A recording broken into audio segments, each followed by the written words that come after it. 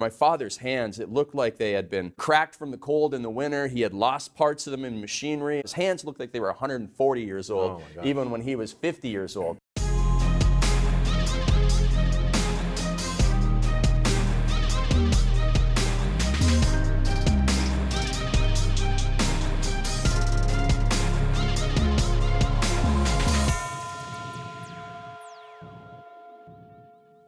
We're getting a little personal on the Empire Podcast today. Hi, friends. I'm Bedros Keuilian, and I'm here with my host and best friend, Craig Ballantyne. And today, we are going to dive deep into the lessons that we've learned from our fathers. So, Craig, I think this is a pretty personal episode that we're about to share with our viewers and listeners. Let's get started. It's really going to be a great one. I mean, my father did pass away in 2008, but every time I get to tell stories about him, it puts a smile on my face because he was just he was a crazy old man, and I say that with a loving heart. He really was, and he just lived a little bit differently. He taught me a lot of things about what not to do, but he taught me a lot of things about what to do. So my old man was a farmer, and some people get upset when I say my old man. They think that that's derogatory. It's not. That's what I would say to him. And my father, he was a farmer.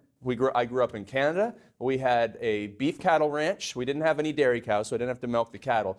But you know what? He taught me a lot of lessons, including like how hard he worked. Now, before we go on about my dad, I mean, your dad is also a really hard worker, has made some amazing sacrifices. And I love this one phrase that he taught you, and I heard you mention one time, that work is holy, and I love it. Yeah, of course. And I think this is why you and I connect so well, even though, I come from a third world country, Armenia, communist control, et cetera. We both have that immigrant edge mentality because we were raised by fathers who valued hard work, and that's all they knew. And so coming from a communist country, when we came to the United States, we were very poor, we were broke, and my dad had to work multiple jobs, and it wasn't until 4 years later that he scraped together enough money to open up a little tailor shop. And I would see him fall asleep at his sewing machine working 13, 14 hours a day. And I remember one time asking my dad if we can close the shop down early on a Saturday to go somewhere. Maybe it was to go across the street to Arby's, because I loved the Arby's roast beef sandwich as a kid. I mean, imagine you come to the United States and you discover McDonald's, Arby's, and this might explain why I was a fat kid, right? Right. But my dad looked at me and he said, "Son, work is holy. We're never going to cut it short. We're going to stay here till 7 p.m. We're going to shut the business down, and then we'll go." I know where it was. It was Sizzler. Right, the cheese bread, the steak. I mean, where else am I going to get steak for $4 other than Sizzler? Yeah, it was more like a hockey puck, but it got the job done. That lesson of my dad sharing that work is holy, and I was like, "What do you mean?" He goes, that's like a gift from God. And I don't know what anyone's religious beliefs are, or if you're spiritual or whatever, but work is holy. And a lot of us complain about work, about our job, it's Monday, whatever's coming, our business, our empires. But at the end of the day, if we didn't have a job, we wouldn't have a purpose. And you and I are leaders of organizations, but we still have a job, we have a responsibility, and that's our purpose. And if I didn't have a purpose, man, I wouldn't wake up every morning at least happy. I'd wake up with a depression and a state of a funk.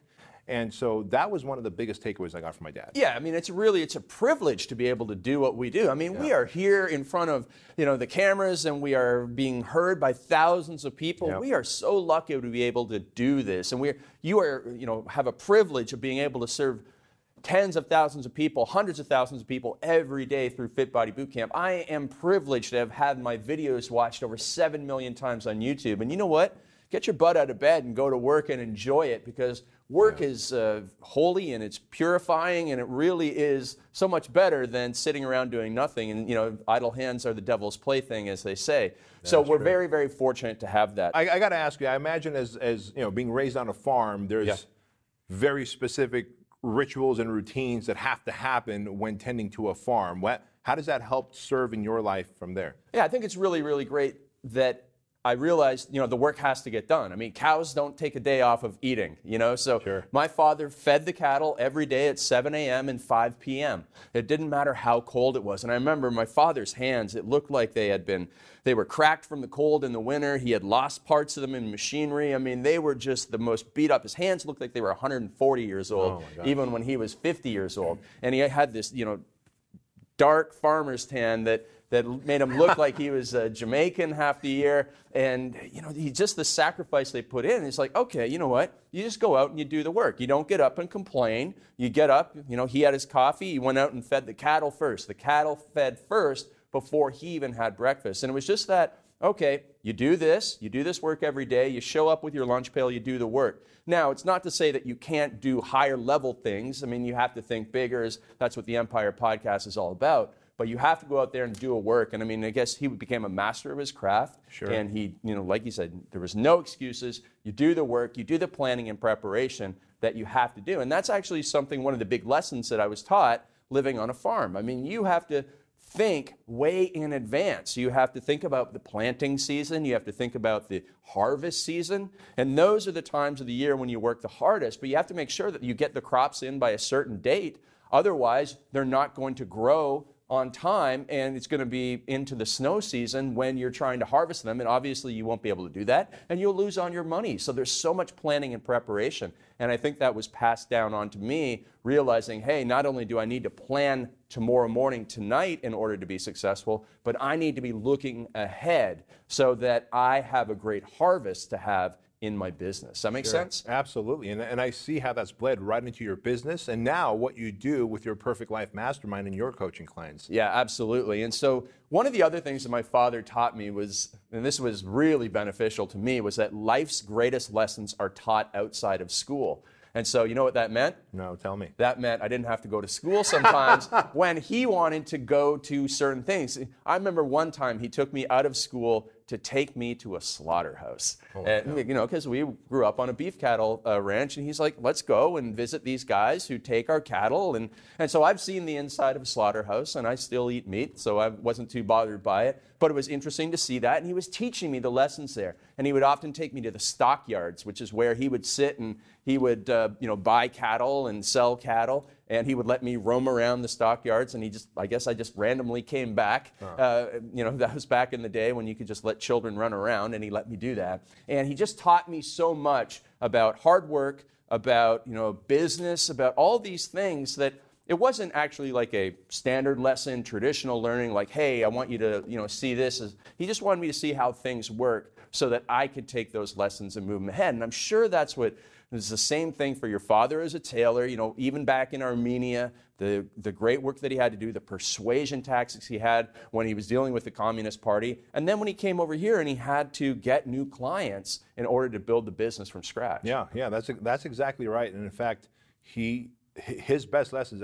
he has a 4th grade education level, and his best lessons, he says, were literally learned while trying to talk his way out of a trouble or a problem, or potentially going to Siberia because word had gotten out that we were trying to escape to the United States, and he had to kind of lie his way that, hey, those are just rumors. What are you talking about? I'm a Communist Party member. I'm proud. We're pro-Lenin, and we would never escape. Yeah. And of course, a week later, we were in Italy escaping, right? Which was great. But one of the other things we've got listed here is to be a little bit crazy. Yeah. And I remember when we came to this country, my dad, so literally, we got here and he only knew one person, and it was a friend of a friend. And that friend, for whatever reason, decided to allow us to live in the spare bedroom of his 2-bedroom apartment. So there's a family of 5. There's 5 of us living in the spare bedroom, someone's spare bedroom of an apartment, right? What sacrifice. Yeah. And the guy already had a job planned out for my dad and my brother, which was to join him on his paper route. So the next morning at 3 a.m, my dad and my brother wake up. And my brother's older than me, and of course, they're on a paper route. Yeah. 2 days later, they both have a job at a gas station pumping gas. By a week later, one's washing dishes at a pizzeria, the other one's mowing lawns. So my brother and my dad each had 3 jobs within a week. And one thing I learned from my dad, and I would always hear him talk about this, is we're going to build enough money to buy property here in the United States. And he said, I'm not only just going to buy myself a home, I'm going to buy other properties and put them up for rent. And then when I retire, I'm going to sell those properties. Now, here's the crazy thing. This is just something that I started thinking about just last week. So it's funny that it was on our list of Empire Podcast topics, because I look back now, I'm getting goosebumps talking about this. I look back now, and while, yes, I've built this massive franchise, I own so much property here in Chino Hills, and it's something that I don't talk about often, but I own rental homes, I own commercial buildings, and I'm always looking at buying more property, and I realize... You're going to own this street. Yeah. So. I used to think my dad is crazy. Like, dude, we came from a communist country. We can barely afford to eat.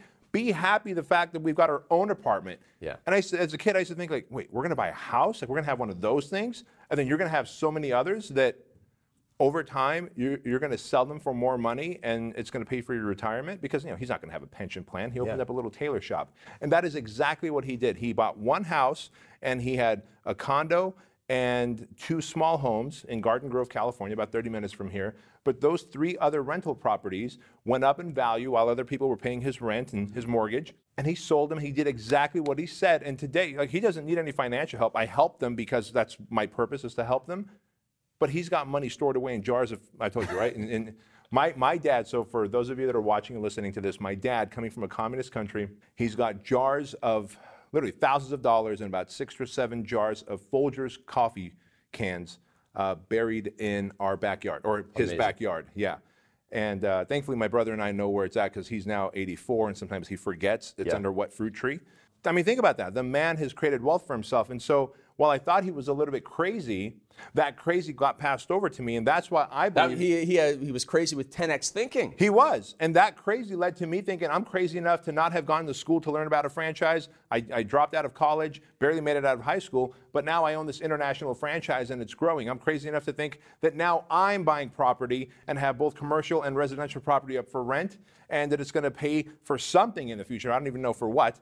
But we got to be a little crazy. And I learned that from my dad. I'm sure there's got to be a lesson like that from yours. Yeah, absolutely. And so when my father saw a keep out sign, you know what that meant to him? Come in. Come on in. Come on in. And so I think that's why I'm a little more conservative about stuff like that. But I mean, I remember being on vacation with him one time, and he saw the keep out sign, and the next thing you know, he's hopping the chain link fence and he's exploring behind it.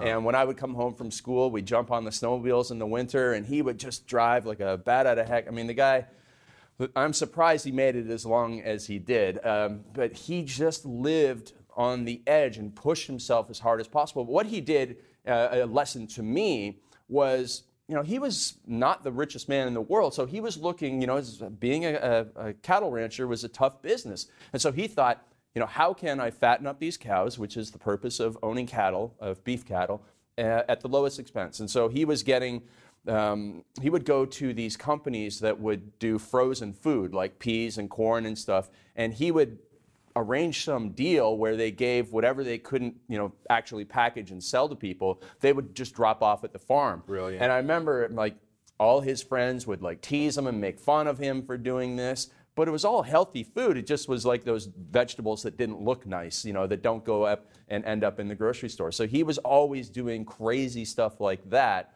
in order to advance himself and do the right things in his business. So I learned a lot from that. But one of the craziest things about him is he actually did go to college. Huh. Yeah, he went to agricultural college, and you can go to college for being a farmer. And, Sure. And he actually graduated, which is also another crazy thing, because another thing that he did, he used to play hockey, and he was a goalie and didn't wear a mask. And so one time he got a puck in the head, and they had to take him with an ambulance and take him to the hospital. But he probably didn't care. I mean, he would just do the craziest thing. He would climb the silo. I could be here for hours, but he would climb a silo that we had, 80-foot silo, and he would climb the ladder on the outside to the top, and then he'd kind of hang off it and just wave down at me. Because, man, that guy just had no fear. I wish I was a tenth as fearless as him. You know what's funny, though? See, you said that, and you said that he'd see a keep out sign and he'd go in, and you said, well, that's probably why I'm so conservative. Maybe in those areas you're conservative, Right. But I can see how you're such a risk taker and a pioneer, because so early on in your life, you adopted the internet. You saw this internet thing coming, and you took that risk. You went all in on the internet. You stopped training clients. You went all in on the internet. You went all in on coaching and consulting when it was such a new space. Even some of the business partnerships that you have, the Sprayable Energy, et cetera, you go all in and you take the risks that most people are not willing to take. And I now see that might be some traits that learned behavior from your dad, man. How cool is that? And you know what's interesting is Warren Buffett has this saying that what he does is not risky at all. People say, oh my goodness, he just bought something for $10 billion. That's really risky. He goes, it's not risky because I know I've done my work and I have these beliefs in myself. And that was the same way I am about business, and it's probably the same way my father was. My father's like, I'm not going to fall off this thing. I'm totally fine here. And so it's not risky when you believe in yourself and you've done the work in advance. So I think that's another way of looking at it. it. But yeah, I guess you're right that I probably Yeah. am taking a few things from him. Now, do you ever look in the mirror and say, oh my gosh, there's my dad? I do, especially man. as I'm getting later in my years. I'm 43 now, and I see younger pictures of my dad. I go, holy smokes! I see so much resemblance. And when I came to visit you, Oh yeah. I saw that picture in your house of your dad, and I just kept going back and forth from you to your dad. I mean, Yeah, absolutely. And my sister did something really weird the other day. She found this app on Facebook or whatever where you can like take a look at what you're going to look like in 30 or 40 years, but then you can switch to like the other gender. And she sent me this photo, and it totally freaked me out because it was my dad. And so we're both going to end up looking like him. But it's in a way it's really great because that just reminds me. I mean, he had these things where he would also, these rituals and routines in his day, which are very, very important for success, but also for stepping back and recovering. So at about 3 o'clock in the afternoon, in a sunny summer afternoon, he would go and get the paper, and he'd put up this little cheesy lawn chair in the backyard, and he'd sit there and he'd read the paper. And that's one of my fondest memories of him. And so this is not business related, but as parents that are listening and watching, it's those little things that are just going to remind your children of you going forward. So the big lesson there, I suppose, is something that was said at my mastermind on the weekend, which is behaviors are caught, not taught.